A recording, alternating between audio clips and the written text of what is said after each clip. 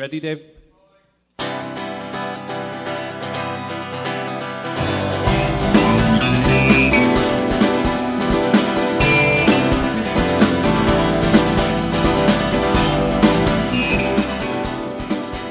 Hey, everybody. This is Jordan and Dave. And this is Don't Let's Start, a podcast about They Might Be Giants. This is episode 2. Dave, what'd you think of the first one? Thought it was great. Yeah. No, it was flawless. I couldn't believe how we didn't mess anything up. Yeah, it really, one day I might have to edit these, but until then, I know, just let it fly. It's like when you have a gift, the gift of the gab, as they say, as They Might Be Giants say. Anyway, so today we're going to talk about the first album. Now, some fans call it the Pink Album. Dave, I actually don't know what you think of that. I don't think I've ever called it that. Never called it that. Not a fan of that. Don't think it's a good name for an album. Yeah. For me, it's like there's a pink. I'm looking at it right now. I'm holding the vinyl, the record here. The banner on top, I guess, is pink, or the sky. Just a little stripe of pink. I think there's more green than pink. Yeah. They should call it the Green Album.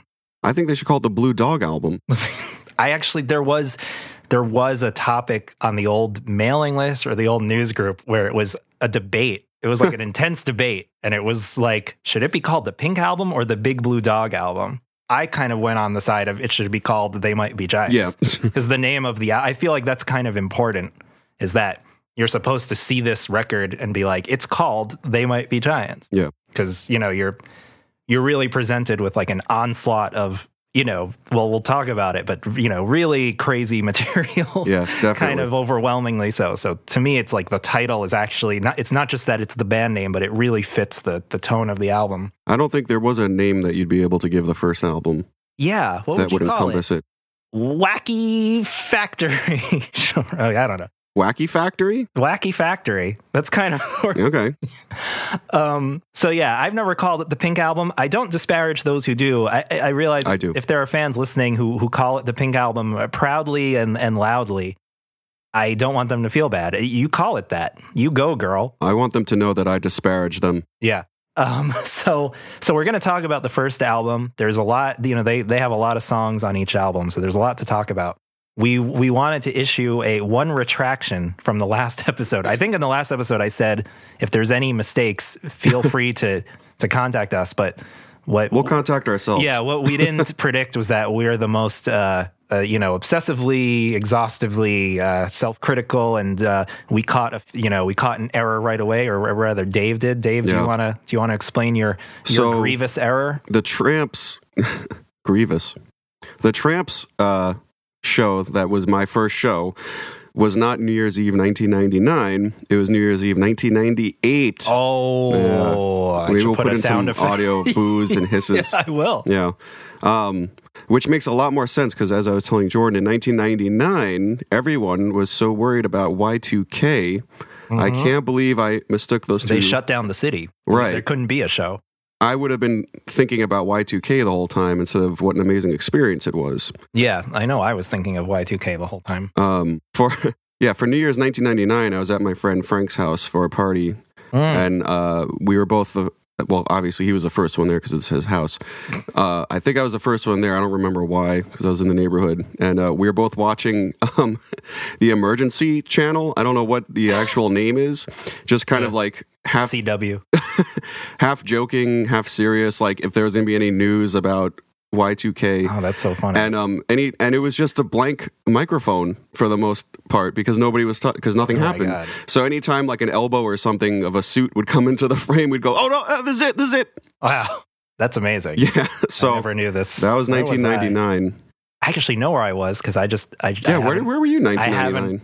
I recently digitized all my old Hi8 tapes, and I found New Year's 1999 on it with two. Must have been a good New Year's if you didn't remember it. With my friends Matt and Aaron, and it's a tape of us. Actually, at one point, I play accordion on it. I play Auld Lang Syne on accordion. That's cool. I picked up the accordion because of, you guessed it, Weird Al. No, John Linnell. Really, I really wanted to be a little John Linnell when I was in the junior high and high school. You kind of look like him.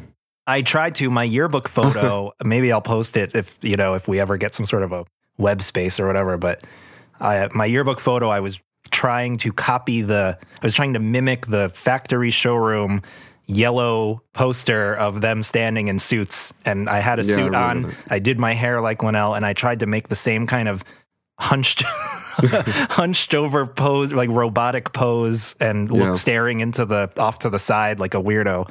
And my yearbook quote, actually, speaking of I know. The first album, my yearbook quote is, "All the people are so happy now, their heads are caving in."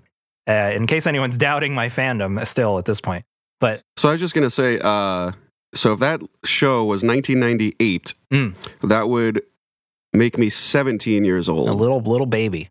And if you guys were, because I have a late birthday, not going to reveal the date for some reason, if you guys were doing your homework, that would leave me at 16 years old the summer that we were starting to listen to them, and when you guys were trying to get me into them. That sounds about right. So that leaves me at about 2 years after I was really listening to like metal and punk music. Because about 14, 15 was like Metallica and Misfits and all that punk stuff. And then before that was just alternative rock like Nirvana and whatever my sister was listening to. Yeah. Like I said, before them, I didn't even like bands or know that you could be a fan of a band. So yeah, that was 98. I also want to say one more thing about my yearbook quote. The idea was that you're flipping through a book of a bunch of photos of people smiling, and then you see my quote, "All the people are so happy now, their heads are caving in." And my use of that lyric was to imply we're all unprepared for the future and we're all smiling in this yearbook, but our lives are about to get a lot harder. Very good. Okay. That was what I was going for. Pretty anyway, clever. So the first album, I guess we should get right into it. Let's dive in. So we're gonna play some clips. We're gonna go into this. I guess we should talk about the history a little of the build up to it. I want to do a different episode about the demos that they did in the early days, especially the organized demo album, 23 song demo album, because it's like that's a whole different ball of wax. Yeah. But I think the important thing is that, they started in around 81, right, as a band, first performance. I'm nodding for the listener at home. Yeah. And the mic is picking that up. It's like creaky. Yeah. So they started in 81, started really being active in 82 and 83 as They Might Be Giants. And I know, so obviously, I guess I'm assuming everyone listening is a fan and knows the stuff, but maybe there's a casual fan who doesn't know. Their first performance they were under the name El Grupo de Rock and Roll. Right. I've always wondered, is that a name that they were just called because they were a rock band playing a show with people who don't speak English? Or did they say they were? It's kind of vague in their description. They were like, billed as El Grupo de Rock and Roll. It's like, that means they were just called that. It's not like they were like, here's our clever name, right?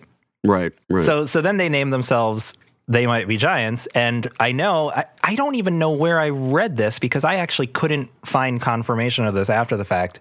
An early name they had for themselves was Circle Gets the Square. Right. Which I find super interesting. Which is in that demo, or not demo, that song. Yeah, I think it's a live recording, Sally Boy Candy Bar. Yeah.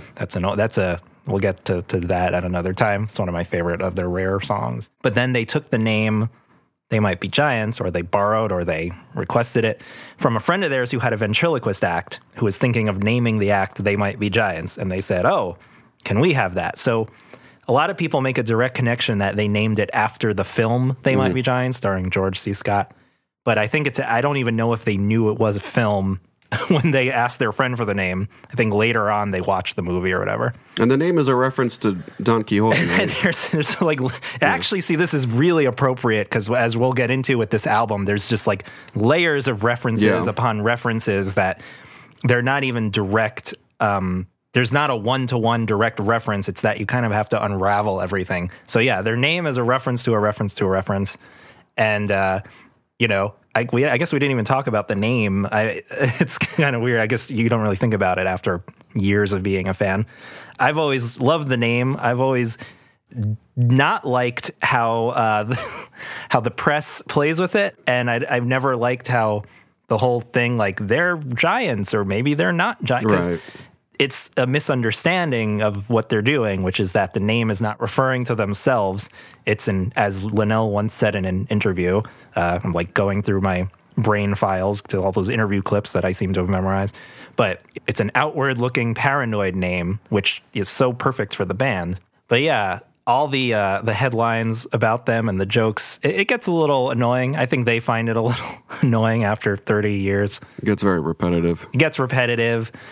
So then they make their demos. They had a bunch of little demos, which I would still look for in record stores if I can ever find them. They had the Flexi Disc, which is like the prize demo, which had a very weird old version of Everything Right Is Wrong Again and a very different version of You'll Miss Me.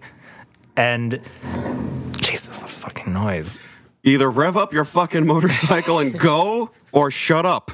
I might edit this out, but my bedroom window is near a stop sign on the street. So you have a lot of cars stalling, honking, generally acting like assholes. Anyway, they make a bunch of little demos, and then they make their 23-song demo, which is very similar to the first album, but bigger and kind of weirder. I won't get into that till we exclusively talk about that, because I think it's interesting enough to devote an episode to, or at least like a half an episode to. And then the first album comes out, and no, I skipped a lot of things. The demo gets reviewed in People magazine, right? Kind of to their shock, and because it was like a self-distributed cassette that they gave out personally to people and sold at shows, and someone got it and reviewed it in People magazine, and they got a record deal, and they made their first album. Do you think people would have found them eventually no matter what, or do you really think that review was the catalyst for their entire career? Because that's a pretty rare thing when a band can pinpoint a time before and after their career starts. They seem in interviews to point to that one moment as being the nexus point of them being getting to quit their day jobs. It's really crazy. I feel like that's just the universe saying, like, this needs to be a band that everybody knows. I think what it might have, they're so, especially Flansburgh, they really push hard. I feel like if that didn't happen, maybe they would have been kind of even more underground, but they would have still kept going. Maybe like kind of like the Residents or something, where they're just kind of doing their thing, and mainstream people are, maybe only artsy people are into them. And I think the whole record label stuff did kind of have them hammer down, no fun reference intended, hammer down the crazy, grotesque art quality, which I love, but I think they kind of whittle it down over the years a little to, maybe out of personal just boredom with it or wanting to try different things. But I think if they didn't have a major record label, they probably would have been even less concerned than they already are with having hit singles or that kind of thing. Not that I'm implying that like a song like, for example, Don't Let's Start is like some sort of a accessible song. It is and it isn't. Well, I think that's a good segue to something that I was thinking about this album as a whole, which to me it seems to be an album of incredibly strange, weird, artsy, esoteric stuff, also interspersed with radio singles. John Linnell songs. So this is what I wanted to talk about, maybe right off the bat. I was going to maybe wait till after, but it's almost like clockwork. Every 4 songs I noticed, it'll be like 4 songs that are all pretty straightforward. You could say singles or bigger songs, and then 4 really weird songs, and then another 4 singles. Sure. And you'll see as we go through it, it kind of makes sense. Something I noticed. So I think as a band, they would frown on people delineating whose song is whose. It's a They Might Be Giants song. It's not a John Flansburgh song. It's not a John Linnell song, right? Which I respect. But as I think most fans, like me, are pretty obsessed with delineating the two, because to me, this album is surprisingly, the album is like a flans fest. It's kind of like you get like a little flansalanche. I'm going to keep saying different things if you don't. I like that. Yeah. It's a few really like classic, solid hit single Linnell songs. Yeah. And then a bunch of weird little flansies popping their head in there. And I think that's interesting because they didn't really do that again. And it makes the album, I think Flansburgh almost is more the experimental type in the songwriting and in the production side. You've got a lot of weird little Flansburgh songs, even the ones that aren't little are kind of, and they're basically genre pastiches, which I guess is hold steady for him for most of their output, I would say. Yeah, I think he explores other genres more. Like, I would be hesitant to say what a Flansburgh song is, because it seems like it just takes it's almost like the Mimic, that horror movie. It takes like the form of whatever genre it's mimicking and it becomes its own weird little thing. Or The Thing. It's like The Thing. Flansburgh's songs are kind of like The Thing. And what would Linnell be? Linnell is Kurt Russell, and he's just kind of like holding it all down. And to me, Linnell doesn't have a genre. Linnell writes this. To me, they're Linnell songs. Yeah, exactly. I don't know. I guess they're pop songs, but very melody driven, very complex layering. Yeah, like melodies. I don't, except for a few occasions, and I'm not just talking about the first album, but it's not like here's Linnell's country song. Right. Here's Linnell's jazzy song. And Flansburgh's really the one that does that. And I don't know what that implies. I don't know. But there's only a few Flansburgh songs over their whole career that I can be like, this is just a song, Maybe more as they got a full band. I'd like to explore that. Yes. Well, so let's dive in since we have...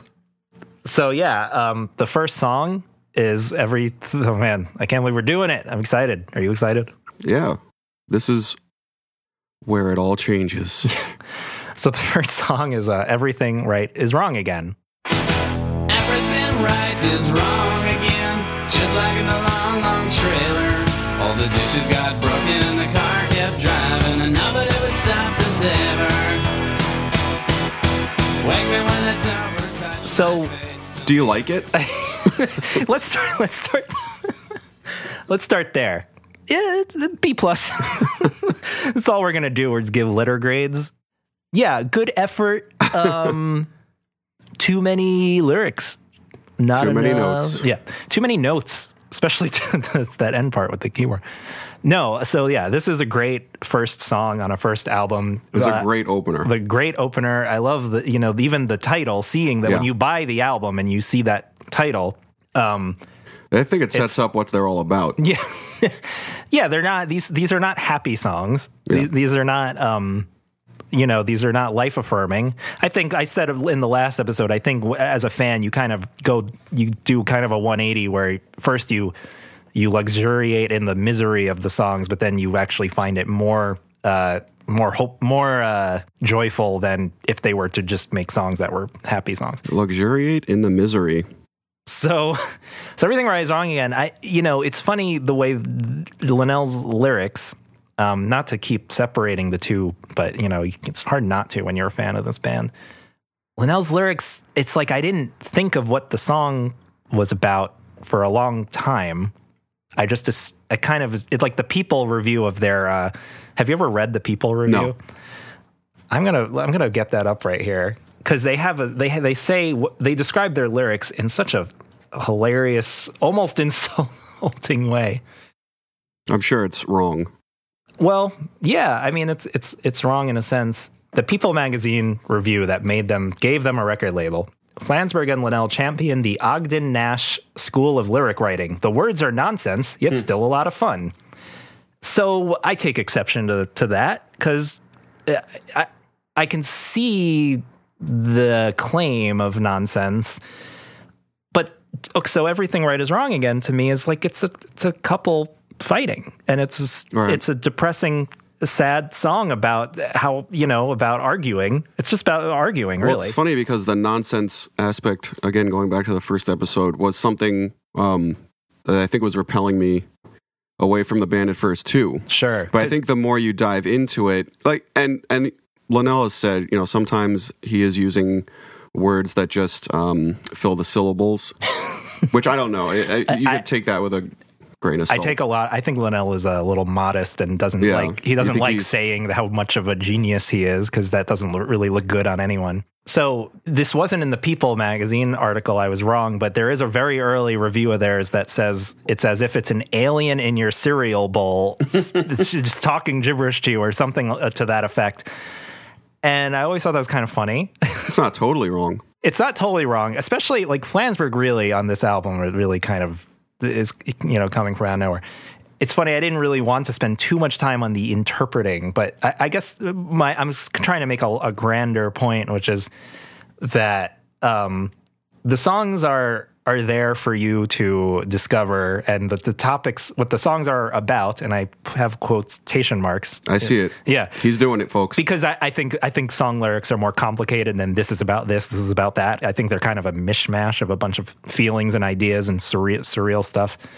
But that's a whole other topic. But I relate to Everything Right Is Wrong Again. Right. I relate to it. I understand it. When he says, you're a weasel overcome with dinge, it's like, I wouldn't have written that line. I don't know who else on the planet would have, but he's saying you're a fucking asshole. And I think my wife has definitely called me that before. Yeah. Yeah. I mean, a weasel overcome with dinge is kind of hilarious. It's kind of funny. I think it's, a lot of their songs claim to be fictional characters, narratives, unreliable narrators. And that one might be. I do think they play it down how autobiographical some of them might be. I mean, it wouldn't surprise me if something inspired the topic. But that's something I'm very curious about, too, just in general, because I don't know how well you could write from that perspective if you don't feel some kind of connection. There's got to, if not a life experience, at least like a feeling. I mean, there's got to, I mean, I don't think they're these like detached, artsy people. I think maybe Flansburgh. I don't know. For some reason, and by the way, everyone, this is conjecture. This is conjecture. I don't know. I feel like both of them probably feel things very deeply. Yeah, because they're artists. I mean, that's, we're both artists. Maybe so. So anyway, I love the song. I love the whole breakdown in the middle, when it gets half tempo or whatever. What was you think you know more about beats and time signatures? I mean, not really, but... Okay. I used to think he was saying every frog is waltz again. And I did not notice that lyric was wrong because of a lot of the, their other lyrics. Well, it's also funny, like in doing this podcast, I'm trying to get every lyric correct that I hear, and I've been mishearing a ton of stuff. Yeah. That I don't necessarily think, takes away anything from the song. No. But yeah, I didn't realize they were saying every four is waltz. Yes. Until recently either. Linnell's accent in some of his vocals to me is very untraceable. It's almost I've just never heard it anywhere. The way he it's an alien. Yeah, he's an alien in your cereal bowl. Yeah. What cereal do you picture when you think of that?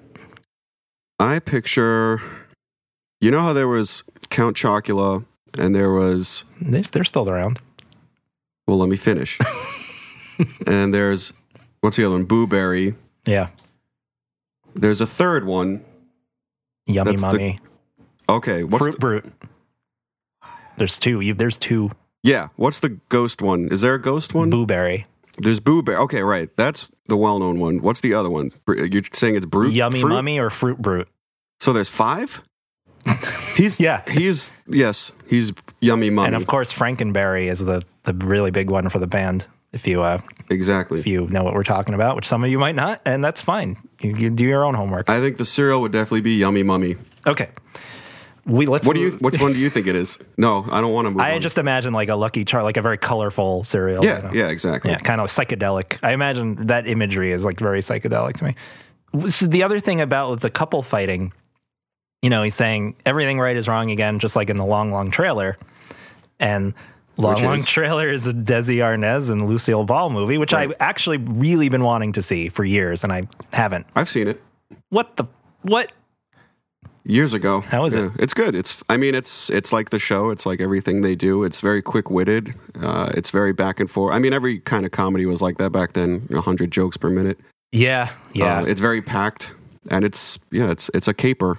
It's madcap. So using that, so this is sort of the start of something I wanted to go in depth here, which is like there's so many references on this album. Yeah. Almost in every song. There's a pop culture reference in some way. Long Long Trailer, like I watched the trailer for it and I was like, yeah, this seems like the song to me. Like it fits. It's not like a completely out of nowhere reference that makes me confused. All hilarity breaks loose as we hit the road in a blaze of glorious matrimony. There's nothing like travel to bring two people closer together. I didn't tell you to turn right. You said turn right here, and I turned right. You didn't let me finish. I was trying to tell you to turn left. What I was trying to say is you turn right here left. Every honeymoon has its ups and downs, but when you go on a honeymoon with Lucy, it's just a breeze. It's almost a song about being on the verge of divorce. Yeah, so it's like a couple fight, and it's not just the reference to the movie, but the long, like kind of the exhausting sound of those words. Long marriage. Long. It's yeah. So that's what I like. I always love talking more on the musical side. I always love the wacky keyboard that comes in. Just like in a long trailer, all the dishes got broken and the car kept driving. Towards the end, I think when I was younger and just getting into them, and I heard that, I was like, okay, this appeals to my little hyperactive brain who wants to hear. Well, I also think that's a very intentional decision for them because we talked a little bit about how they tried to do everything they could, especially early on, to get noticed. Yeah. Performance-wise, but also musically. I think, especially when you listen to this album, they're throwing in kind of everything they possibly can, and I think they're really packing in each song. Yes. Almost like there's a hyperactivity to it for anyone, for fear of anyone getting bored. So I think, while I would say their first 4 albums are all pretty difficult to play for someone who's never heard them because they sound so... The first one is particularly an album where, to me, it's normal because I've heard it 8 billion times. But if I happen to be playing it and someone is in the room, let's say at my old jobs I've had, I would play They Might Be Giants music, and it really stands out in this one how not normal these songs are, whether it's the drum machine sounds ultra robotic and for lack of a better word, fake on this album, even more than the next few, even though it's all, synth. By Apollo 18, it had a much more natural sound. Yeah. I mean, by Apollo 18, they're almost, at least for a bunch of songs, it almost seems like they wish they just had a drummer. Right. It sounds like a real band. Yeah. But the way the drum machine is mixed and the patterns in the playing, the hi-hat, all that stuff is it's very electronic. Yeah, it's stuff that I think Flansburgh in an interview, going to my interview database again, said, it's things that if they had a real drummer, his head would explode. Right. Though, they've had amazing drummers that could actually do that stuff, which blows my mind. This album, even more than the following ones, even though this whole period is pretty fun and loose for them, but this album is just, I love how inaccessible it is in some sense. I mean, not to me, and I think not to people who are inclined to like this kind of stuff. And obviously there's music that's more inaccessible than them, Right. Like The Residents. Yeah, like The Residents. But there's a kind of like just the tone of the whole album is that they're just so excited to get these songs in front of your face. And there's no real guitar solos for a long time in their career. There's no fat. It's all just, here's the song, it's over in, maybe like 70 seconds. That's what I mean. They jam so much stuff in the first album into each song. Yeah. It's very schizophrenic almost. And yet I've read interviews where they'll mention how stripped down the first album is, and I never thought of it that way because there's so many interesting sounds. But when you listen to it with that in mind, it actually is pretty stripped down. A song will be like one guitar and drum machine and bass, synth bass, and maybe like a little keyboard noise. But they said that they had a ton of limitations making this, which is so interesting to me because to me it's always sounded really full. And it's actually very inspiring to me in terms of arranging music. Be like, keep as few tracks as you can, but kind of push it all to the front so that you're really hearing everything, which is something I don't really do. I tend to make a lot of tracks and then kind of make a subtle, bury them, in the soundscape. Anyway. But it seems to be the more I do music that it's all about the take, the performance, then layering. So in other words, if you have, let's say you have an awesome vocal take, awesome guitar take, awesome drum and bass take, that will have more of an impact than if you have lackluster takes and add further lackluster takes. Guilty. So, and same with me too. When I was recording early on, I double vocals and double, triple guitars. But if you just have one that's really focused and really, gets the mood across and gets whatever the message is across, it'll be a lot more impactful.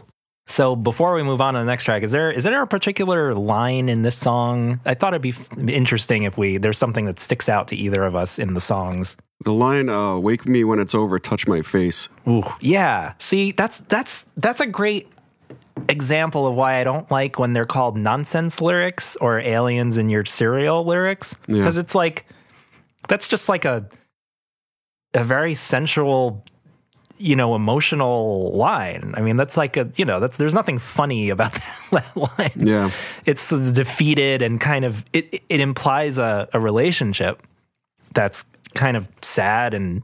Exactly. Yeah. Okay. Yeah. I really like the healing doesn't stop the feeling, because to me, it reminds me of when you got over a fight with your significant other, but it's not like it just went away. Like you could bring it up a year later. Right. I feel like saying touch my face instead of using another description of it. Touch my face it can mean a very cold, impersonal way to connect with someone. That's what I always thought of anyway. Like, let's say your significant other wakes you up by touching your face. Yeah. To me, that implies a coldness. That's interesting. It makes me think of Face Off, the little gesture in Face Off that they do. That's the second thing it makes me think of. Yeah. So, track 2, put your hand inside the puppet head. As your body floats down Thursday with the burn smell factory closing on. Guess it's sad to say you will romanticize all the things you've known before. It's a big one. This is a big one. To me, this is almost... So, my thing about Flansburgh on this album, I'm kind of obsessed with what he's doing. Every Flansburgh song on this album, more than all the others, especially all the others, he's doing like a voice. He's doing like a funny voice or a grotesque voice or a weird voice. This to me is sort of the only real voice Flansburgh song. And when I say real, I don't want to see, I'm so afraid of annoying They Might Be Giants fans. My whole goal for this podcast was to do the kind of podcast that would not annoy me as a fan. I guess what I mean is putting on a character voice. So I don't mean it in a way that's bad, because I think it's awesome to put on character Well, as we said, he's sort of a mimic, and that's true with his vocal styling too. Yeah. He can do a lot of different kinds of musical voices. Yeah. And this one is kind of his, standard go-to voice. This to me feels like... It's him. It's him. And when they brought the song back for their live shows, not too recently, but, in the past... I mean, time is moving very fast lately for us all. But it felt kind of recent, like, they're doing Puppet again. And it's like, in a singing way, it fits. But then when they do something like, Absolutely Bill's Mood or something, it's like, Flansburgh has to like kind of do a little performance now, because this is not a normal, singing experience for him. So for me, Puppet interesting in that sense. It's interesting to me in the sense that John Linnell wrote the chorus. Were you aware of that? I did not know that. Buckle up, mother. Anyway. I'm sure there's a ton of stuff that but I don't. Yeah, I mean, this was a shock to me when I saw him say that in an interview. This is linked on the Wikipedia, so I'm not going to take credit for, discovering that or anything. But I think the point is you do more research than me. Yeah. As we established last episode, I'm a lazy man. It's not so much research as it is just like my brain is open to constantly absorb anything about them, and it holds it there forever. Linnell said he wrote a song, and he didn't like the verses, but he gave it to Flansburgh to rewrite the verses, and he kept the chorus. How bad do you want to hear that original version Linnell song called "Put Your Hand Inside the Bobhead"? What were the lyrics? What was the verses like? It just drives me kind of crazy. I'm awake all night thinking of this. To me, I feel like when he says he didn't like it or wasn't good enough, it was probably a fine song, but it reminds me of, for example, that song "Rocket Ship." Yeah.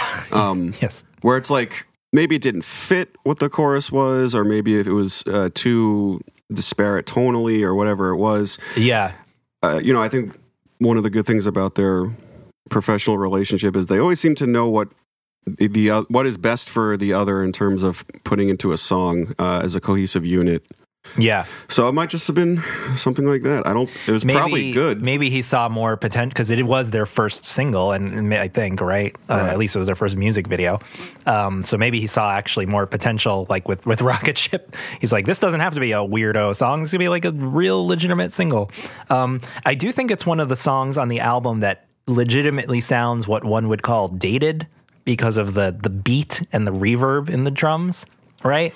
You think it sounds too 80s? Yeah, so the other songs have a little bit more of like a dry, like sort of what I was saying before. The drums are very upfront in the mix and dry and kind of crazy sounding.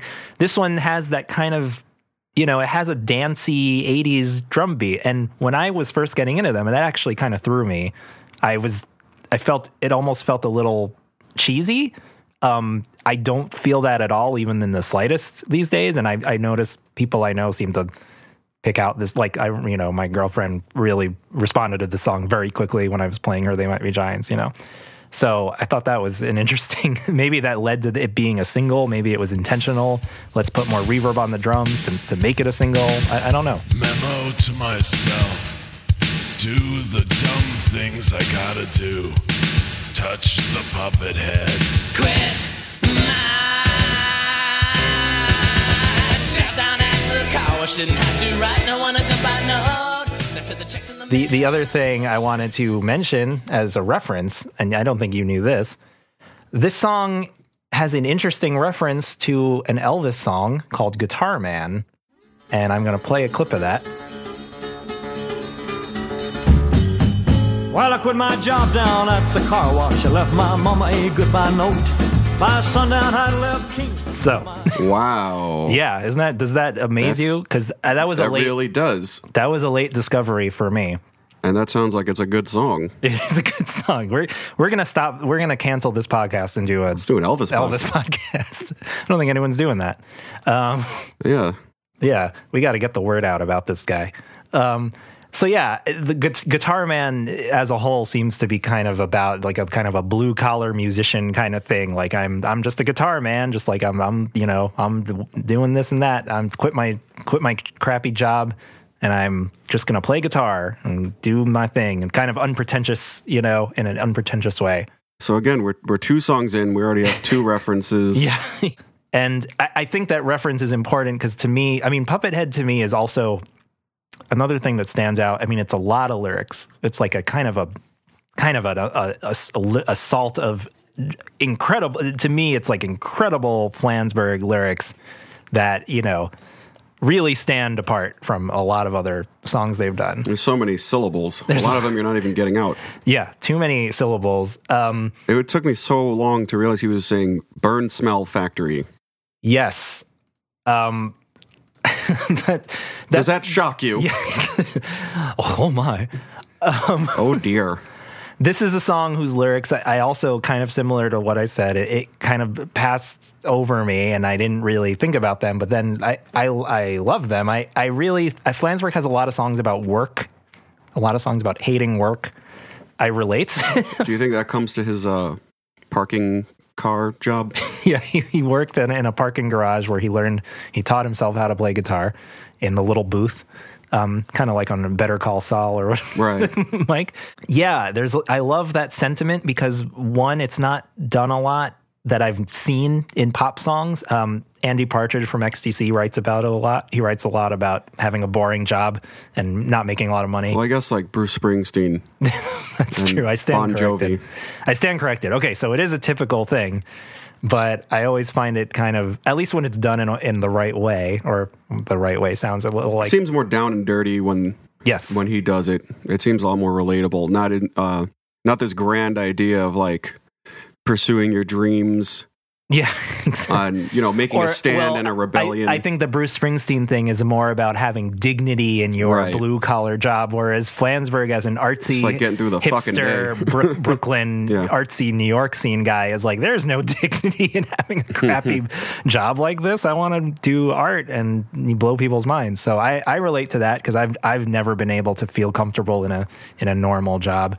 Though, by the way, did you know that Down and Dirty was the original name of the album? But I can't tell if you're joking or not. It was called Down and Dirty, and I think Linnell wrote the down part, and Flansburgh came up with and dirty.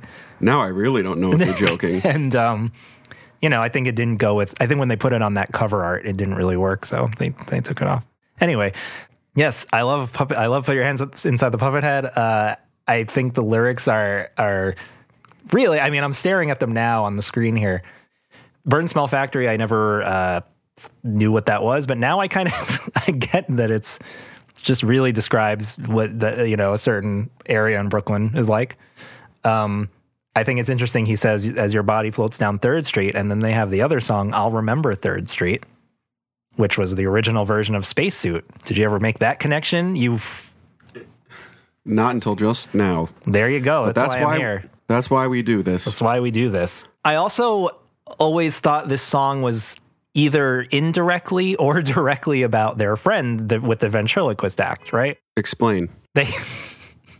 So a puppet head and putting your hand inside one is one could connect that to what a ventriloquist does. Do you know what a ventriloquist is? Explain.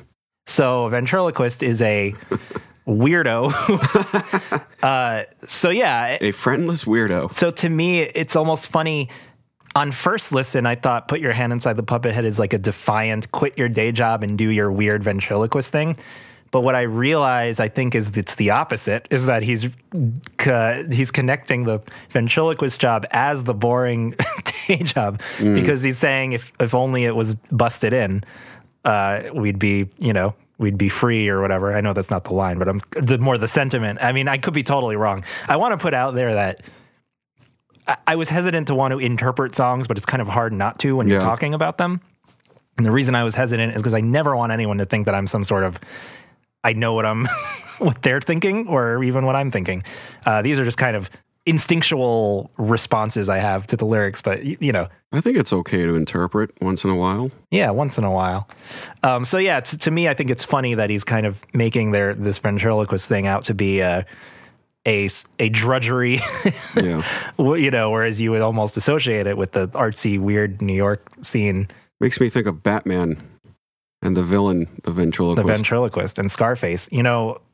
This is, I said that so that you would get all revved up and started about another topic. Hold on. I've always been very adamant about ventriloquist should be played in a live action, story by William H. Macy. And I really feel strongly about this. And I think he would, it kills me that this isn't a thing that exists. And I wanted to know your opinion on that. I mean, you've told that to me many times. No, I haven't. At least 3 times. But I agree. He has that... nebbish. I was going to say he has that quality to him where something is always bubbling under the surface. He plays that kind of role a lot where he explodes. Like Fargo, there's an evil underneath his and like Boogie Nights. Neurotic. Yes, yeah, exactly.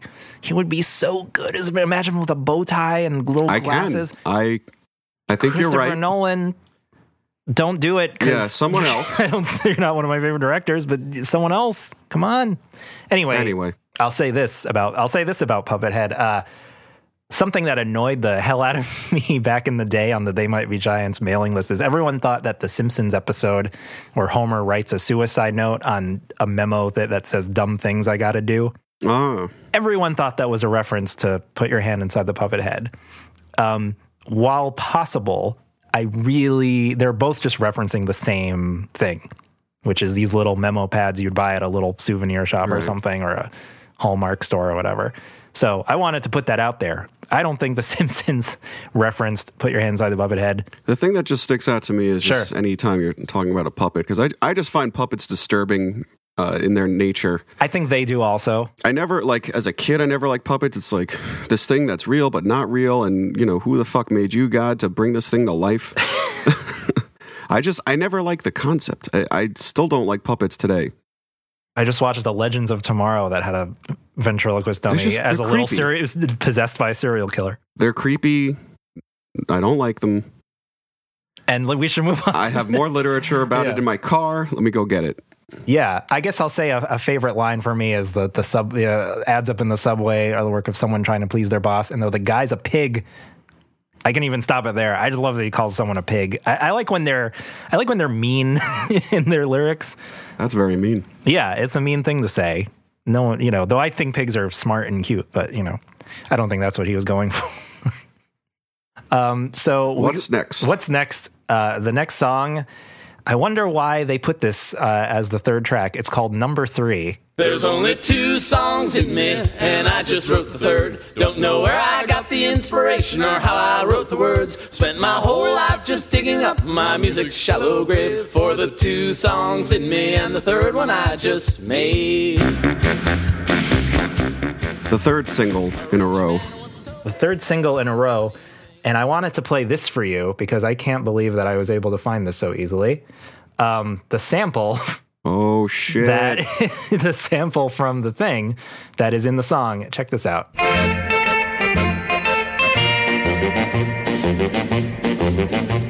Wow. So what the fuck is that? So that's Skinny Lena, and it's by, I've got the info here. What language is that? It's a little alien in your cereal bowl. The language. Yeah, that is by Lou Monte. I don't know if I'm pronouncing that right. I'm not familiar with his work. But so Linnell took a record of that was in 6/8 time signature, and he changed the time signature to make it 4/4. Yeah, he talked about that in the early years notes. But I just wanted to play that because I thought that was super interesting. I'd never heard it before. I've been a fan for half my life, more than that, and more than that. I'm old. The only thing I have to say about this song is when my wife heard it, she said that sample reminded her of a walrus playing a tuba. Yeah. And I think that's pretty accurate. That would be a good t-shirt. That should be our logo for the art on the podcast. Oh, snap. This is a song, I guess one of the only things I wanted to talk about. I don't know if this might be the first real, besides the zombie in Puppet-Head, though I don't think it's obviously a literal zombie. First real death reference with My Music's Shallow Grave. Now, this band, most of their songs are about death or mention death. We're going to keep a tally. Oh, God, we're not, because I don't have the time. But I've spent my whole life digging up my music's shallow grave. I love that line. It's very funny to me. This seems, obviously I think this is a character song, but it like we said, I don't think they could have, someone who didn't have some feelings about their songwriting and, their career couldn't, have written it in a certain way. I like that they have so upfront on their album in the number 3 track that they are already kind of giving up and don't know if they have enough music. When they had, obviously a bunch of stuff in their backlog already. Yeah. But I think that's a very interesting choice. That is hilarious. To put that in the beginning of the album and say we're done. And I think the humor of that is also a good place to talk about the band and comedy, because sometimes they're called they're referred to as being funny. I know they hate being called a novelty band. I think we talked about that already. It's like, what do you do when you have a band that has very funny lyrics, but they don't... but then when someone I'm talking to says that they're funny, I get annoyed. Right. I get defensive, and they do too. I remember my favorite Flansburgh interview moment, and I don't remember where this was from. But he said at their early shows when they were starting out, he used to see what the audience was responding to them, how they were responding, and go, why are they laughing? Yeah. And I've had that experience at my shows. I've played songs that I think are very sad, and the audience is laughing. And it's not that I'm unaware of it's not that the lyrics are devoid of wit at all, but to me it's like, well, there's a certain kind of humor that's a sad humor or a strange humor, where laughing out loud doesn't seem to be the normal response, at least to me. Do you think there's a wrong way, and I'm being serious, yeah, I know, for an audience to enjoy music?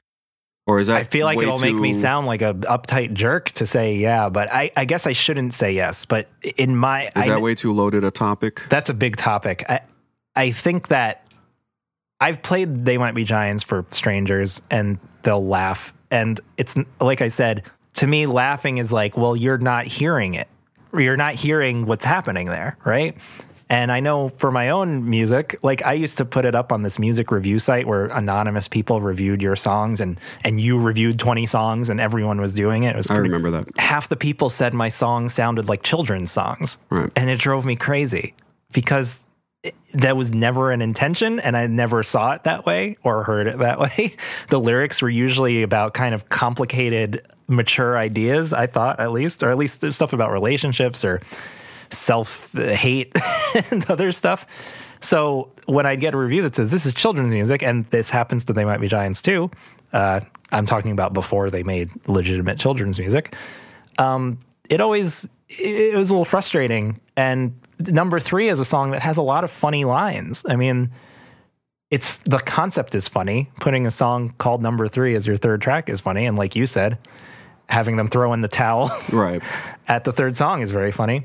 But to me, it's not like I can say the joke of this song is blank, because the lyrics, like their other lyrics, are ambiguous and they have kind of almost like a dream imagery to them. Well, I think they can't help but be funny because they're smart, they're observant people.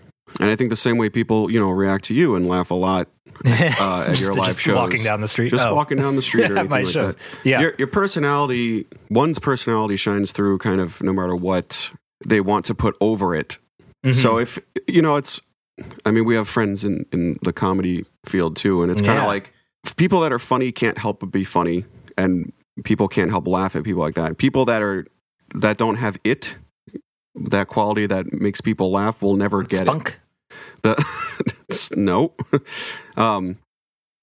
So I feel like, I feel like maybe in another lifetime they could have been comedy writers or stand-up comedians, or I know I am dying to see like they talked about how they were in their high school paper, they would draw comics and have parody articles, and they had a whole thing. I'm dying to see that stuff. I think it's probably hilarious. I know comedians have talked about the wrong kind of laughs. You know, it's like you want. I totally get it. It's weird though, because it always makes you seem insecure and kind of neurotic when you don't like the way someone's reacting exactly right. But I am what I am. So let's move on to. We're out of steam already. Let's move on. I'm good. Let's move on to track 4, which is the name of this podcast. And I think it was a little rude of them to not ask us permission, but Don't Let's Start is the song. So again, this goes with my theory of 4 singles and then 4 weirdo songs. This is the last of the group of singles. Oh yeah, sure. Well, it might be a little debatable, but we'll see. So Don't Let's Start. I don't even. This is almost like a lot of pressure. Like this is one of their greatest, achievements. It's our namesake. Yeah, we probably listened and looked at the lyrics of this a lot. Well, I did, to come up with a logo for the podcast. By the way, Dave drew the logo, and I love the logo, and I hope you love the logo. It's something I was very happy with how it came out, and for me to say that says a lot. This is true. So I want to not go too deep into the lyrics, but I always say that and then I do. But one thing I'll talk about the music with this song, besides how unbelievably melodically, like if the other songs before this were melodic and catchy, I feel like this one really reveals what Linnell is capable of in terms of songs that like will not leave your head. Don't let's start. This is the worst part. Could believe for all the world that you are my precious little girl, but don't let's start. I've got a weak heart and I don't get around how you get around.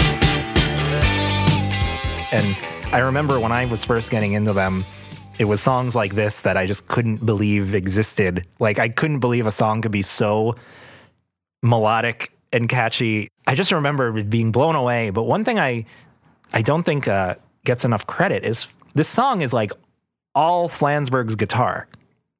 Yeah. Think about that. I have. Think on that. Yeah, like it's... Jordan's turning his chair around and sitting in it to really lay on some knowledge. Yeah.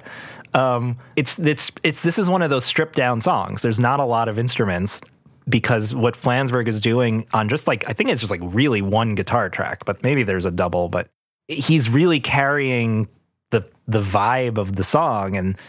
And it's also, it's not just that, it's a strange kind of playing. He's carrying the rhythm too. Yeah. He's, but the scratchy playing for the, like, let's say the bridge, D World, well, the song has an interesting structure, but I guess the first bridge or whatever, post-chorus, D World Destruction part.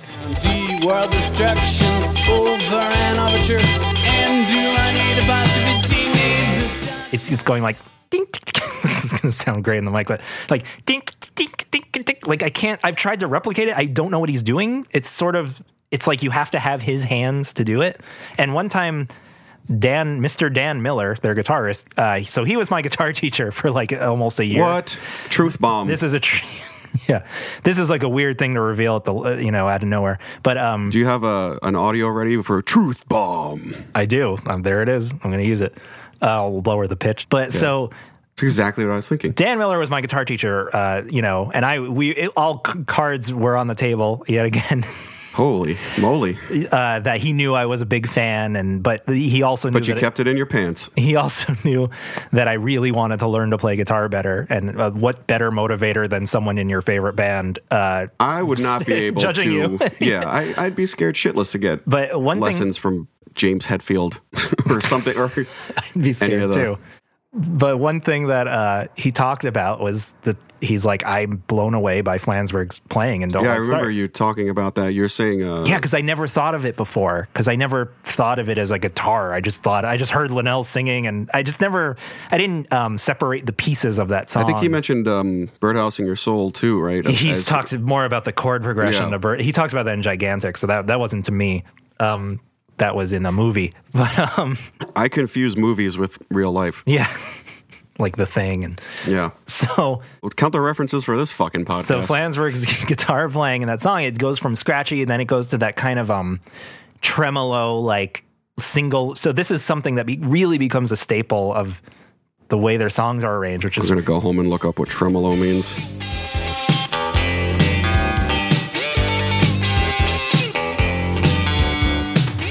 Which is Flansburgh. Flansburgh plays these single notes on the guitar, usually kind of descending notes or something. And he does this in so many songs that when Weird Al parodied They Might Be Giants later on, he has a guitar doing that, like, down, down, down. So, this song, it goes from just the rhythm thing of ding, ding, ding, ding, but then that scratchy thing, and then that scratchy thing is sort of a soul. Yeah, it's kind of a soul technique on guitar. It's what very do you mean, it's soul technique? Like 70s like funk, soul, like funk, soul, R&B. It's like funk, it's but very 70s influence. But it's not as polished. It's like it's not as polished as that. It's through their lens, so everything is a little distorted and weirder. Yeah, exactly. So I love that. I wanted to give Flansburgh a shout out because I really do think that song is a great example of their collaboration, where one of them has written a song, but the other one brings it to life in their way, which I don't know if that happens all the time. I don't know how involved they each are for each song, but that one to me is clear that, unless Linnell recorded some guitar parts, but I really think Flansburgh, especially if you compare it to the demo, which we'll talk about another time, Flansburgh really transformed that into a big hit single for them. Something that's always been super mysterious in these lyrics is when Linnell says, "Deputy dog, dog a ding dong, depa depa." It's hard to even say. Yeah, it's hard, etc. I always thought it was the quote nonsense lyrics. I never thought about it. And then when I was really trying to prepare for this episode and really reading the lyrics, I realized, this is a song about an overbearing, overprotective man. Maybe he's a father or a significant other. I don't know if you know, but he's saying, calm yourself down and don't go out on the town with the boys. And you know what I mean? You know what I'm saying? Is this you're just staring at me. Is this, does this resonate with you? It does. I'm just thinking of all these things for the first time though. That's good. Especially because, one of the fun things about doing this podcast was how much dedication you were putting into it, and then texting me, bringing in like, did you know this, did you know that, and then me looking it up after the fact. So it's really just adding a whole other layer to this fandom. It's really interesting because I didn't know any of this stuff either. So Deputy Dog, lay it on me. Here it comes, the Deputy Dog Show, starring that lovable lawman with a badge of tin and a heart of gold, good old Deputy Dog. Come back here, you food-grabbing... What I'm seeing this, and again, I've never thought about this, and I am obsessed with them. I've never thought about this, but the Deputy Dog reference just connects so perfectly, because I went to the Deputy Dog Wikipedia page, where someone, who has a very particular interest filled this out, and he says... Many of the storylines involve Deputy Dog protecting his produce from Muskie and Vince, battling with some of the peculiar locals and trying to please the sheriff. However, most of the crimes committed by Muskie and Vince weren't treated seriously, and Deputy Dog was on friendly terms with them most of the time, except when he had to perform his duties as a lawman and keep them from causing trouble. Deputy Dog would pal around with... Dave is riveted right now, by the way. Deputy Dog would pal around with... Well, I love that expression, palling around. Yeah, Deputy Dog, it's kind of what we do, in a way. We're real buddy pals. If you think about it. Deputy Dog would pal around with Muskie and Vince just as often as he would lock them up in the jailhouse. So... Was that a Hanna-Barbera cartoon? Terry Toons. So anyway... Glad I asked. I guess my larger point is that this narrator of the song is being a deputy dog. He's being overprotective. He's jailing up. It's someone that he loves, just like it said Deputy Dog pals around. The narrator of the song is palling around with this girl. Maybe I do kind of lean towards like it's his daughter, but you don't really know. My precious little girl, I always saw it as a girlfriend. Like girlfriends sleeping around. I could see that too. I could see either side. But so he's being a deputy dog, goddammit. So I would say the narrator of this song is a lovable lawman in a way. He loves the person he's trying to protect, but he has to put his foot down or his paw down. So here we have another example of what might be a nonsense reference that's actually a very, very deep and layered and well thought out reference. Yeah, it's just so funny because it feels clear to me now, but I just never put aside the time to think about it. But yeah, so what's funny is we're spending so much time on this one when the real highlight of the song that is the most quoted is "No one in the world ever gets what they want," and that is beautiful. Everybody dies. Stay with me here. What? Everybody dies. Why am I just finding this out now? Everybody dies frustrated and sad, and that is beautiful. Nonsense lyrics. Yeah. Wacky, silly guys. They like to be silly and weird. What do you think of those lyrics? That's a loaded question. I think they're depressing and accurate. I think that's really all we need to say. I don't want to ruin those lyrics by overdoing it about them. To me, that's sort of it's kind of a sexy song, if you think about it. Go on. There's a lot of sexual connotations in it, I don't get around how you get around. He's saying you're a cat, you know what I'm saying? That has to be about a girlfriend then. Yeah, probably. Daughter, what's wrong with you? But see, the words I'm singing now mean nothing more than meow to me indicates when a parent is going like, you don't even hear what I'm saying, you little shit. Like the Peanuts. Yeah, Trump. There you go. Exactly. it's almost like too good a song. I don't want to talk too much about it in a weird way. We don't have to. Yeah. But I love it. The only other thing I'll say is, so if this is about another relationship, so that's... Yeah, well, that's Linnell. Linnell, 2 songs in 4 out of 4 that are about relationship troubles. It makes you wonder. I think his next one is too. The next one coming up of his on the personal album. life. I know I don't want to do that because I always imagine if they were to hear this, they would cringe at those kinds of things. So I want to assure anyone listening, or it's just we're just having fun. Just an observation, but again, I go back to it's really hard even to write as an unreliable narrator without having some kind of experience yourself. It's a weird thing, but songs just kind of reflect what's going on. Well, it's just funny also because going back to that alien aspect where it's like you don't think of them as having personal lives or having these kinds of relationships. Yeah, I mean... And being almost outside of all of that. Yeah, I mean, we haven't really talked too much about the cover, but this is a cover... This album cover screams, do not bother us about our personal life. Right. They are cartoons on the back. We mentioned that in the last episode. They're in a little parade. There's all these weird little sign gags, kind of like a precursor to the Simpsons sign gags in a way, but they're a little more surreal. What's your favorite sign gag? I really like Truth or Sandwiches. I think that's interesting. There was one that was cracking me up. Is it that the people are going into that guy's butt? No, Jordan. Don't miss our donuts. Thought that was pretty funny.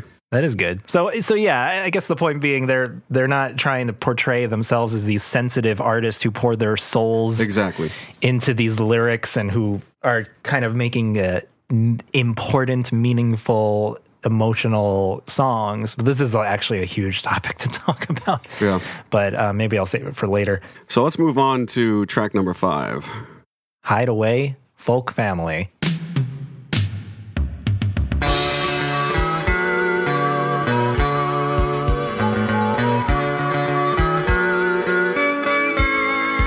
So this begins the group of 4 weird songs. See, I would say it's a single. The only reason... First argument. First that we've ever had. First lovers spat. To me... It's kind of a weird song, Jordan. Oh, sure, but I guess it's more that it's chunky. It's 3 minutes. To me, the weirdness is defined by such small... the short lengths of the songs shouts out to me like, this is a weird, Yeah, but it's also it's 3 minutes of a weird song. It's a strange song. I mean, sure, not as weird as other things on the album or even in their career, but going from a single like Don't Let's Start to Hideaway Folk Family is a bit of a changing gears. I guess I kind of agree. All right. One thing I'm weirdly obsessed with in this song is the kick drum. So the kick drum pattern is something that for some reason my ears always tune into when I play it. So it goes like this. Bump, bump, bump, bump, bump, bump. That pause. I love that. I don't know. I find it like so interesting. Dave doesn't really have opinions about it, a little kick drum pattern, but so this kick drum pattern. It's weird. It's a subtle thing. I'm not saying I've had many opinions on kick drum patterns, especially when mixing albums. But I just really love that pause. It feels so right for the song, and I always get distracted by it. Well, that's the whole thing about this one. It's to me, it starts the unsettling nature of things being a little bit off. Yeah, and this is a song I truly can't interpret. I do think it's some of Flansburgh's most scary. And this song is fucking terrifying. Yeah, it is. It's scary. It's not a nice thing going on. It's also the first song with accordion on the album. Did you know that? Boom. Truth bomb. A couple things. I did look up who Leslie Down is. Oh yeah, because the bridge of the song is Flansburgh. It's a local. He's saying news personality. He's a British. No, okay, he's not a local news personality. So Leslie Down is a woman. She is not a local. She is an English. Well, I guess I was thinking like Leslie Nielsen. I don't know what's wrong with me. It's Leslie Nielsen. And don't call me Leslie Down. Leslie Down is an English actress, former model, and singer. And I don't know why they picked her to reference. Hello, this is Leslie Down with the Daily Home Astrology Report.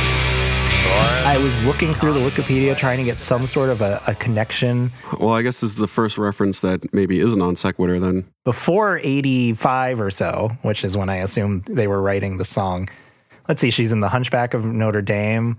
The Pink Panther Strikes Again. Yeah, so I don't know. Guys, if anyone has any insight into why Flansburgh is referencing Leslie Down, I want to know. This is a good time to say our contact info. If you know anything about Leslie Down or why Flansburgh is referencing her, or if you want to have any feedback about the podcast, you can email us at don'tlet'sstartpodcast@gmail.com. Spelled exactly how it sounds. don'tlet'sstartpodcast@gmail.com. And you can send us questions about anything under the sun. If it's about the podcast, if it's about our personal lives. Yeah. Ask us questions. We will answer them, and it'll be fun in a future episode to go through some emails. We'll probably be reading them on the air. Yeah. As it were. So you could have your question read on a podcast. Can you even believe such a thing? It's exciting stuff. 2018. So, Dave, did you have any... the only thing I was going to say about this song is it goes back to when you and Daniel were trying to get me into it. This was one of the, like I said, creepier songs that unsettled me. I thought, speaking of misheard lyrics, that he was saying, or else someone's going to get shot. And I was like, Jesus. Wait, at what point? Where he's like, or else someone's going to get you. Oh, get you, yeah. Okay, I see, yeah. Someone's going to get shot. I was like, ugh. Yeah. Scary.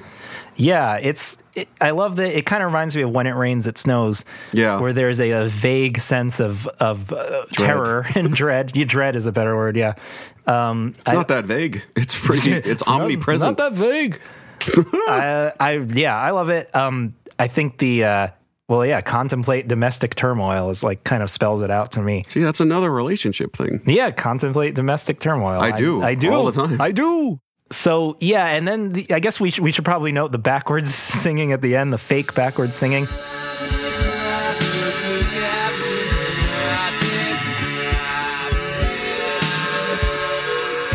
When I was younger, I thought that was like the most clever, funniest thing. Then you discovered the Beatles.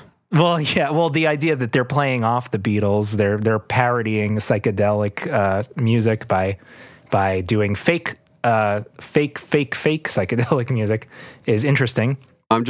This is the one where when we saw them in New York and they actually made the first album live CD out of. Yes. This is the one where Linnell says Yasmin Bleeth. What? Meryl Streep. I don't know what you're talking about. At the end of it as fake backward stuff. I've never noticed him doing that, but that's pretty hilarious.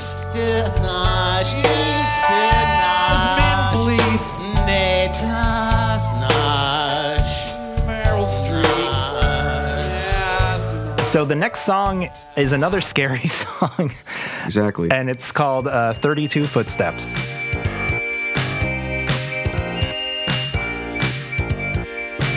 Footsteps leading to the room where the paint doesn't want to dry. 32 footsteps running on the road where the door reaches the sky. 32 feathers in my brand. This is kind of I don't think I ever told you this, but a year... You killed someone. A year or so ago, I was working as an intern at Dubway Studios. It's a music studio in Manhattan. And I was tasked with counting how many steps there were from one room to another because they were going to move a piano, and I had to tell the piano movers how many steps. I think they were just trying to keep you busy. Probably. And it was 32. And creepy. I went to the owner of the studio, Al, and I said, "It's 32 footsteps, just like the They Might Be Giants song." And his response was, "I recorded that song." Wow. And I went, "Oh." And then I saw his name in the liner notes. That's crazy. And I said, "Oh, they're my favorite band. And then I tried to think of a thing to talk about. So I said, And the harmonica in that song is crazy. And he said, I remember. And we got to get him on the show. I thought about that. Al, are you listening? Probably not. But yeah, so that was just something that popped in my head. This is a song that is very stripped down. Like if you really listen, it's bass, the drum beat, which is weird, the harmonica, and I think there is accordion very kind of quietly. And that's it. Yeah. And that's it. And the vocal. But I've never thought of it as stripped down. I think when you make the music, I see why they think of it as that. My favorite They Might Be Giants song is the ones that I don't know what they're about. Because that's an amazing thing to be confused. And I love not understanding something. I love not feeling like I'm smarter than the thing I'm listening to or watching, whether it's a movie or... I hate not knowing what something's about. Yeah. To me, it's like nothing gets my imagination going more. And you know, it's not that I would love an interview where he said, this is what the song's about. Like, I think part of me would love that. Part of me wouldn't love that. And I think they understand that. I think they know not to do that too much, though the times they have are always so exciting. We talked about the song a little bit in the past, and I think I don't know if you remember, I told you I thought it was about a murder. Yeah, really? And you said something like, why do you think this song specifically is about murder? Did I remember I threw you up against the wall and I said, a murder? And you said, why? And only because the line 32 boxcars, all of them have your face. For some reason, boxcars, I guess, just remind me of murder. Yeah. I don't know, maybe it's because it's like when hobos would ride the rails and... Maybe murder hobo fights. It's a grimy song. Yeah. And all of them have your face. So to me, it's like someone did something that they're being haunted by. Yeah. And they're seeing it everywhere. And maybe the boxcars where the evidence was hidden. But again, we don't want to talk about interpreting songs. I took that line as super literal. I never took that line as like a Hitchcockian, like, I'm seeing the person everywhere because I'm guilty. I literally saw boxcars with people faces. I mean, that's cool too. Hey, look, who's to say, right? Yeah, I one thing that is interesting to me, and the only hint they've given is that there is a live show. It's I think it's Dr. Spock's Backup Band, which is a bootleg that the fans compiled, and it's a very high quality show from like '92, like right around Apollo 18. But before playing the song, and it's the first time it's a full band version of the song, which is really interesting. Linnell says, "When we're not feeling creepy enough, we play this song." I can probably throw in a clip there, but I just said it. When we're not feeling creepy enough, we play this song. So to me, that's like, oh, so he knows it's creepy. Because sometimes I don't know if they know. Sometimes I don't know if they know how people hear what they're doing. Oh, I'm sorry. It wasn't the fucking boxcar thing. It was the floorboard thing. Oh, sure. Because the floorboard thing has reminded me of The Telltale Heart. Yeah. By Edgar Allan Poe. So I was wondering... Yeah, if it was like a body hidden under the floorboards or something. That's probably the only thing I know about him.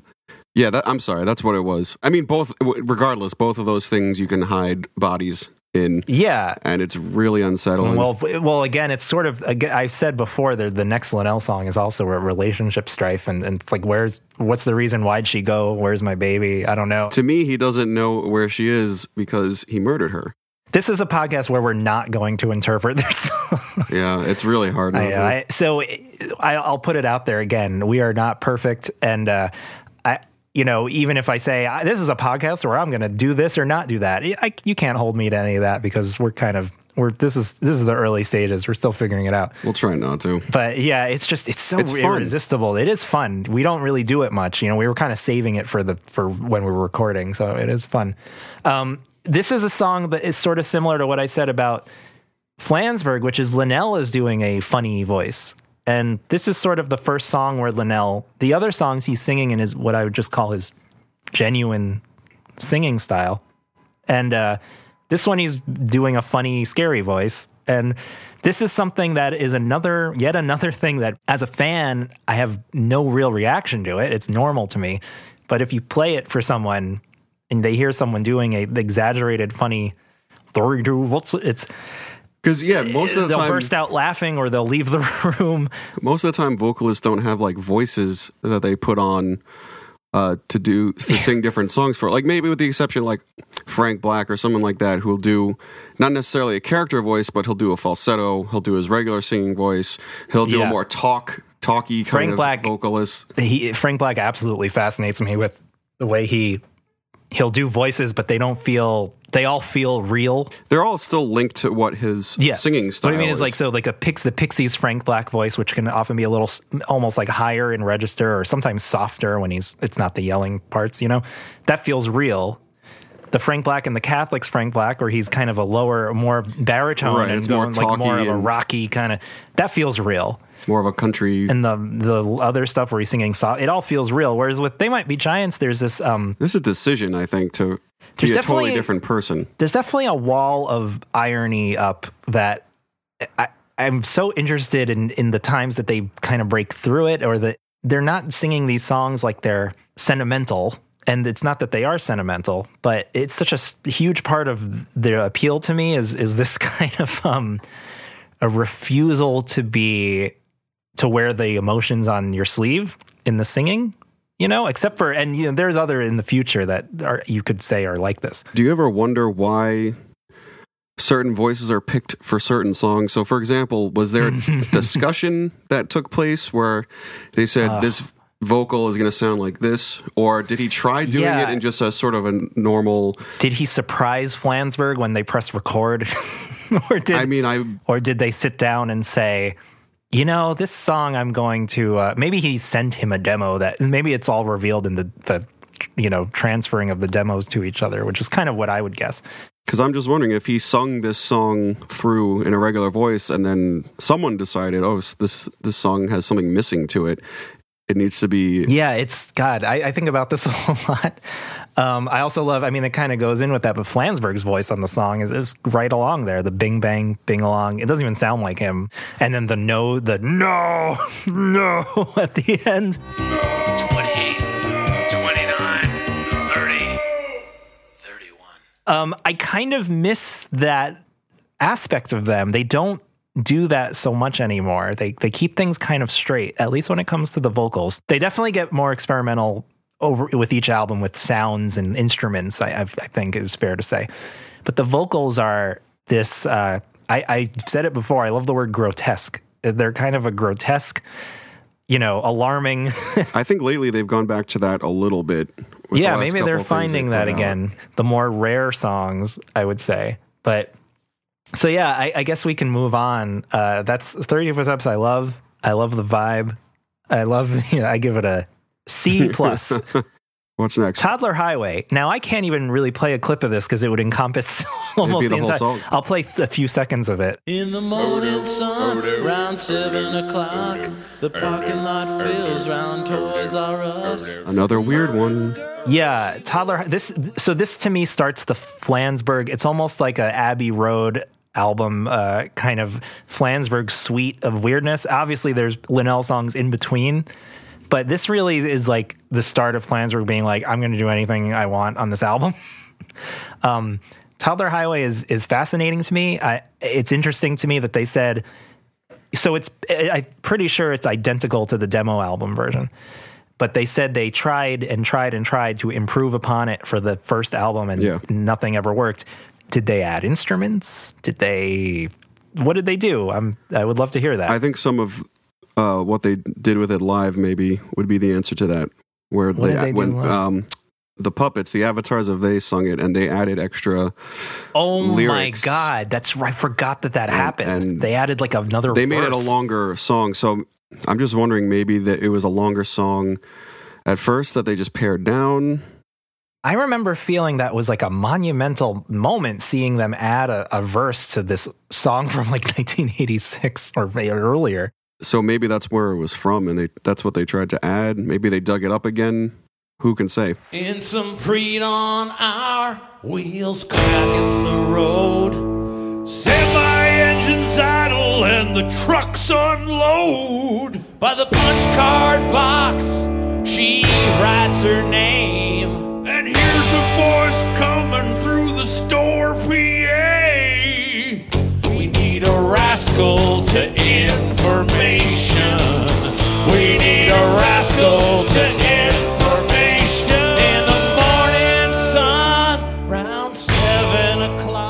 Yeah, I don't know much about what inspired the song, except I guess the obvious. Maybe it's like a childhood kind of memory thing, or maybe he saw a commercial. I was actually trying to find on YouTube the Toys R Us in question in the song in Massachusetts. People think it's a specific one, and I was trying to find any sort of YouTube commercial for it, but I could not find it. I think there is something funny about the idea of the close and play, which is that it only works when the lid is closed. That's a record player that only works when you close it. Interesting. I feel like this could almost be some sort of inching towards a thematic thing, but I don't know what. Or it could just be, again, non sequitur. Yeah. That's the mystery. I think non sequitur is like a nice way of saying nonsense. So I'm good with that. I mean, I think that makes more sense. I think that's a word they would use rather than nonsense.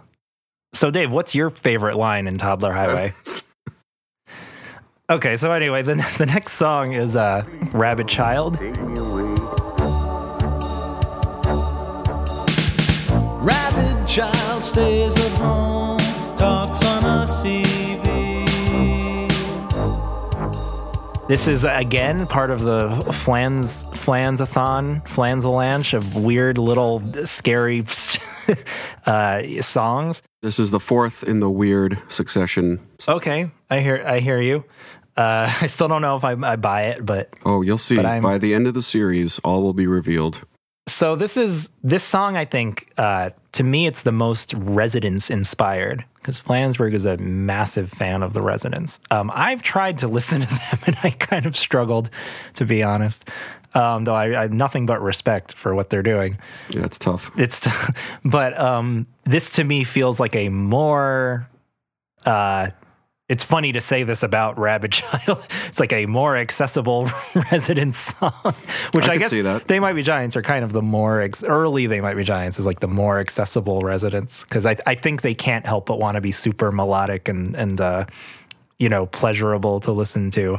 So yeah, Rabid Child. Oh, I wrote it as Rapid Child in my notes. I can see that. Oh boy. This is another song that to me used to be like, it's completely weird lyrics, but then it's like, okay, I didn't understand the CB radio thing. Not saying that I totally do, because this is a thing that I've never really looked into. Dabbled in? No, I've never dabbled.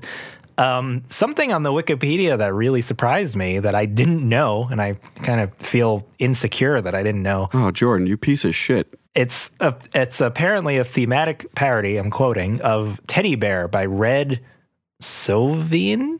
Sovine? I don't know this artist. Looks like Red Sovine. So yeah, he's got a song about a child who is like disabled and speaks in a CB radio to people passing by. The old CB was blaring away on Channel 19 when there came a little boy's voice on the radio line.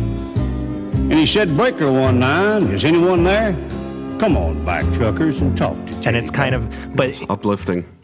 So exactly in the case of that song, it's apparently it's kind of like a cheesy. So with that song, it's apparently a little more of like a sentimental song, like, isn't this beautiful that this young lad will, but sounds pretty stupid to me. Fuck that kid.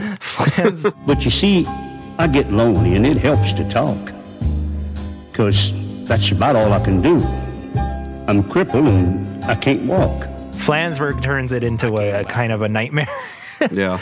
I love that. I love that about it. When I thought it was just random lyrics that I didn't understand it, I thought Hammer Down Rabbit Ears was the epitome of randomness. I was like, there's just random words, but they actually refer to CB radio terms. What are your thoughts about this song? I realize I'm rambling on. I want to know what a rabid child is. Is it a child that has rabies? Is it a child that's precocious and over-energetic? Or is it just a CB handle and it's just a joke or something? Is it the code name of someone? Right. I think he wrote it assuming anyone, because I know what his motivations are. I think, anyone listening their brain would almost involuntarily jump to an image of a literal rabid child. That's what I do. I think of like a baby foaming at the mouth. Yeah. With sharp teeth. Yeah. Also another reject logo we were thinking of. Yeah. And the song is also interesting. It's the second song in their repertoire to reference Chess Piece Face. aside from the song itself. Well, wait till we talk about that. Yeah, look, Flansburgh, this album is a horror show of Flansburgh characters that are, I could have seen an Avengers team up of all these freakish little characters. Fucking David Lynch movie. Yeah, so they've referenced his friends, the Big Duluth chess piece face, and it's like, again, so it's like, well, is chess piece face, it's the same question. Is it a person with well, we'll get to that. Yeah, I'll tell you my theory. So I think that's kind of funny that he references it. I love that it's like on Flansburgh's mind so much that it's also starting to become more of a mythology now. They're becoming self-referential. They're becoming self-aware. Yeah. They're cementing what they're about, and which is something that's kind of intangible and hard to describe, which is what I love about the bands. Again, I love things that I don't understand. I love, it seems like in like these days, especially with Twitter, and you sort of see the dumbest opinions on social media.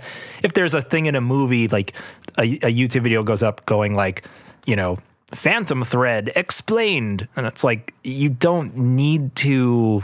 Yeah, everything's explained these days.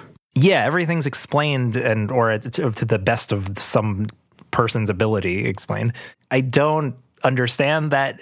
Okay, I guess I understand wanting an explanation, but I don't understand wanting it to the extent that you get one. I think you should, I say it again, luxuriate. That's the word of the day. That's the word of the episode. In the mystery, like David Lynch, you just mentioned him. Like he says, if you're looking at an abstract painting, you don't need to explain it. He said a part of you understands it. Yeah. And I feel the same way about They Might Be Giants songs. I really do. I think a part of you feels what's going on, and you don't need a literal story, though I do think it's fun to find the reference points. The only other thing we should mention for Rabid Child is the music video. Yeah. Which is this just for a They Might Be Giants fan, that music video is like a treasure that is lost and the Holy Grail. And Flansburgh has refused to release it. There's a clip of it in the documentary. I'd love to do an episode where we talk about the documentary or do commentary for the documentary. That'd be fun. We will. There's that clip of it. I mean, my heart like stopped, in the theater. I couldn't believe what I was seeing.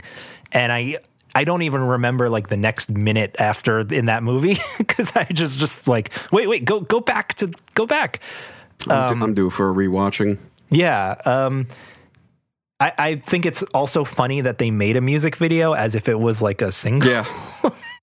That sort of says a lot. That chart-topping hit. Yeah, exactly. It's the same joke that's in Hey Mr. DJ where Linnell lists off the most inaccessible Flansburgh songs as hit singles. So that's Rabid Child. We're 1/3 through this album. This is unprecedented. And now we get back into the singles. Okay, so now nothing's going to change my clothes. Group of 4 singles again. To me, this is definitely a favorite. I think it's an unbelievably great side one ender, which I know that they really intentionally planned for that. Is that the end of side one? It's the end of side one, and I do believe it's the end of the demo album. It's like the end of their first demo. It's an ending song. All the people are so happy now, their heads are caving in. I'm glad they are a snowman with protective rubber skin, but every little thing's a domino. I freaking love it. It was I talked about the yearbook quote for a reason, because for me, this was kind of the same thing as Don't Let's Start, where I was like, I can't believe a song can be this good. Like it's not like I don't love like Rabid Child and stuff like that, but songs like this were kind of another level to me of like what melody can do and lyrically too, and the whole arrangement. This is a song about corpses. Tell me more. I actually got once into a little debate on the Facebook group because I think someone was like, it's not about corpses. And I just said, well, here's the lyrics. And, what's your evidence? Okay. So evidence exhibit A. Defend your life. So it's like, it's about a cemetery. I mean, where nothing changes your clothes. I mean, it's uncomfortable to think about, but when you're dead, you're not going to change your clothes ever anymore. I think that's maybe the only upside of being dead. Yeah. Who has the time? I hate no more out laundry. and outfit in the morning. And I basically wear the same thing every day already. That's true. Not to be gross, but the people are happy now because their heads are caving in. Is a funny, disgusting joke. I mean, it's this not is bumming me out. Reoccurring thing with They Might Be Giants is the idea of the grinning skull, right? Right. And the part of the joke in saying grinning skull is it's like a few of layers of a joke. When one is that a skull doesn't have a emotion, and it's only grinning. And I beg to differ, sir. It's only grinning in the sense that, you know, it's like if your dog goes upside down and her mouth like flops over and she looks like she's smiling. Oh, her mouth? Thinking about my dog. Yeah. But so, you know, that's part of that. The people are happy. Their heads are caving in. Glad they are. Snowman with Protective Orbs Twin. Now, I love how the snowman imagery goes with the imagery on the first album. When you open up the album, the vinyl, you see the little drawing of the snowman kind of running. Yeah, I love that. Which is hilarious. I read recently that Flansburgh, it's a drawing he took from somewhere, but he adjusted the face to make it more of an ambiguous expression because it was a happy face, which to me is hilarious. The idea of the snowman being like the embodiment of cold, dead, you know, this ain't your granddaddy's Frosty the Snowman. Holy shit. This is a you know, this well, is they also have that image of the snowman being warmed by the money. Yeah, and melting and yeah, obviously it's going to melt when it's mixed with fire. Well, Snowman, I mean, Frosty the Snowman is a douche. That's not where I was going with that, but when I was little, it's like, it is weird about this weird inevitability of death, because it's like, you know that winter is not going to last forever. You know that the sun is going to come out and he's going to melt. And I remember being unsettled by it when I was little, but I think it's like a good... Well, as an adult, though, you realize he kind of deserved to die, because he wasn't a great guy. He stepped on a lot of toes. Truth bombs. So yeah, it's the snowman imagery. I mean, that's kind of why I picked the episode 1 title, not to get too deep into it. But brilliantly said by me. So yeah, I love the lyrics. You know, dancing skeleton with the flesh. To me, this song it really embodies, no pun intended. It embodies what they're about. This is kind of a mission statement song to me. Nothing smelling like a rose, but I don't care if no one's coming up for air, 'cause I know nothing's gonna change my clothes. This is a song to me where I wouldn't be surprised if when Linnell wrote it, he's like, oh, more of this. You know, I've had moments like that in making music or film or whatever, where I go, oh, this really worked. This is a thing that I'm, you know, happy to show people. They struck on something here. Yeah. So to me, this is like more songs about corpses, more, you know, more kind of funny, dark, you know, macabre lyrics. Nothing smelling like a rose. Can you guess? That's a line I remember saying in that Facebook group. I was like, what do you think that's referring to? It's kind of like when you realize Ring Around the Rosie is about the bubonic plague. Yeah. Exactly. I mean, that's like almost, I wouldn't be surprised if that was an influence for them. I mean, I could see little kids dancing around singing this song, you know. Nothing smelling like a rose. I don't care if no one's coming up for air. Well, why do you think that is? I know nothing's going to change my clothes ever anymore. And then what I love in a way is that the rest of the lyrics, he just repeats. It's just, it's just a double of, because the point has been made, you know, case closed.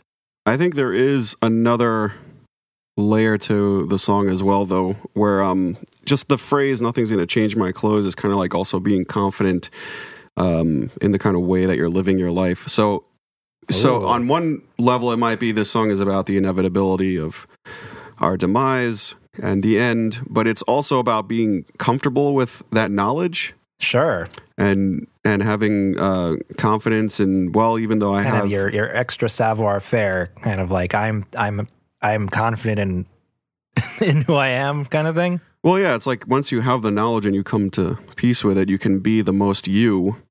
Yeah. That you ever will be. Yeah. Wow. I love this. This is great. Also, have you ever seen my fleshy overcoat? I do. You got that at Goodwill? I think that's the grossest way to describe a human body that's ever been Props said. To Mr. Linnell. He did it. A skeleton in a fleshy overcoat. A furry hat. To me, it's funny. Yeah, it's your eyes, Elastic Mask. It's Linnell is. I was just saying this to someone. When David Byrne writes lyrics, it's kind of like an alien observing humanity. Linnell is almost something, a step in some, it's not even like an alien, because even aliens you'd think would die and become corpses. It's almost, I don't even know. I love the outside observation of these things that happen to humans is endlessly, entertaining to me. I love the way that it starts with that sort of standard jazz hi-hat timing, kind of put into overdrive and made into this crazy song. Yeah. I also think that's a really intentional choice to be like, we're going to, as They Might Be Giants does a lot when they turn something upside down, we're going to take this standard kind of way to start a song and write a crazy song about humanity. That also kind of furthers another point about interpreting, which is that it's not just the lyrics, it's the whole thing. It's the way the person sings it. It's the way the arrangement, every aspect of a song. I know that I try to do this.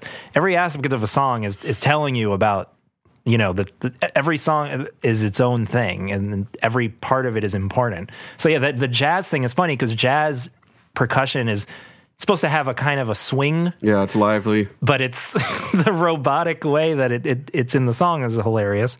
The horrifying scream at the end of the song, I think we should mention that. It's funny. It's scary. I mean, the first album is I'd say out of all their albums, it's kind of like a horror show. I feel like they didn't get back to that kind of thing until they did that EP of The Spine Surfs Alone is the kind of like, there's a really a thematically scary vibe, like a Halloween vibe, as they, one would say. One memory I have of this song that really jumps out is I was in gym class in high school, and the song came on my Discman that I was listening to. I'm an old man. And look at this guy and his Discman. And this girl that I've never spoken to before walked up to me and said, "What are you listening to?" Because we were all bored. This is what she sounded like. Okay. Take my word. We were all bored and just sitting around while people were like playing baseball. Can't imagine you giving the average person a sample of They Might Be Giants and what they would think of it, especially in high school. She reached out her hand, and I took my headphones off, and I gave them to her. And it was in the middle of Nothing's Gonna Change My Clothes, and she burst out laughing. Yeah. And what's funny, this is the same point, but they're very funny if you don't know what they're doing. It's a funny voice. It's cartoony. It's funny, but it's not, to me, this song is not funny. It's dry and it has wit to it. It has like macabre. See, to have an outside person react that way is kind of eye-opening. I actually told that story to the filmmakers of Gigantic, the documentary, because I was hand-selected to tell an anecdote to the camera, and I told that story, and I didn't even make the extra features on the DVD. I thought it was a good story. Where was I that day? How come I didn't know? Where were you? We'll talk about that was a crazy day. But, so, listen, this has gone really long. This is a lot to talk about. You're telling me. We're going to split this into two parts because we're halfway through the album. I can't believe how much there is to say about it. I'm very happy that there is so much to say. I'm excited about it. And we're going to see you next week, right? Dave, is there any thoughts about the side one of They Might Be Giants that you want to end with? I just think it's a really impressive first venture into what they're about. I think, like I said, it's a mixture of like really melodic hits, singles, mixed with really weird, crazy, esoteric songwriting, kooky. But you know what? I think that's the mixture that works so well for them. Yeah. So that was great, and we will see you soon, where we talk about the rest of the album because we don't want to keep you all day and all night. Yeah, you guys have stuff to do. You have stuff to do. You had that thing you had to get to, and we've been keeping you. So we're going to keep going too in depth into the album next time. with the remaining songs. I'm very excited to talk about those. When we said in depth, we meant it, people. I think Jordan even exceeded what I was thinking he was going to do, so it's kind of cool because I never had to think this much about a band. Oh, it hurts, doesn't it? Remember, you can contact us. Please send us letters. It'd be very fun to read letters. Nice letters. Don't be mean because I'm sensitive. I'll read anything. I think it's kind of funny, whatever you send. And I'm really curious what... we're doing this in kind of a vacuum, and I have no idea what people think of it, and I'd be very interested. Yeah, and a vacuum is really all you can afford in New York City to live in. We'll read them on air. We'll answer them if they're a serious question, even if they're not a serious question. So we need stuff to fill these episodes up with. So write us. That's don'tlet'sstartpodcast@gmail.com. Okay, so until next time, and now the podcast is over now. And now the podcast is over now. The podcast is over now.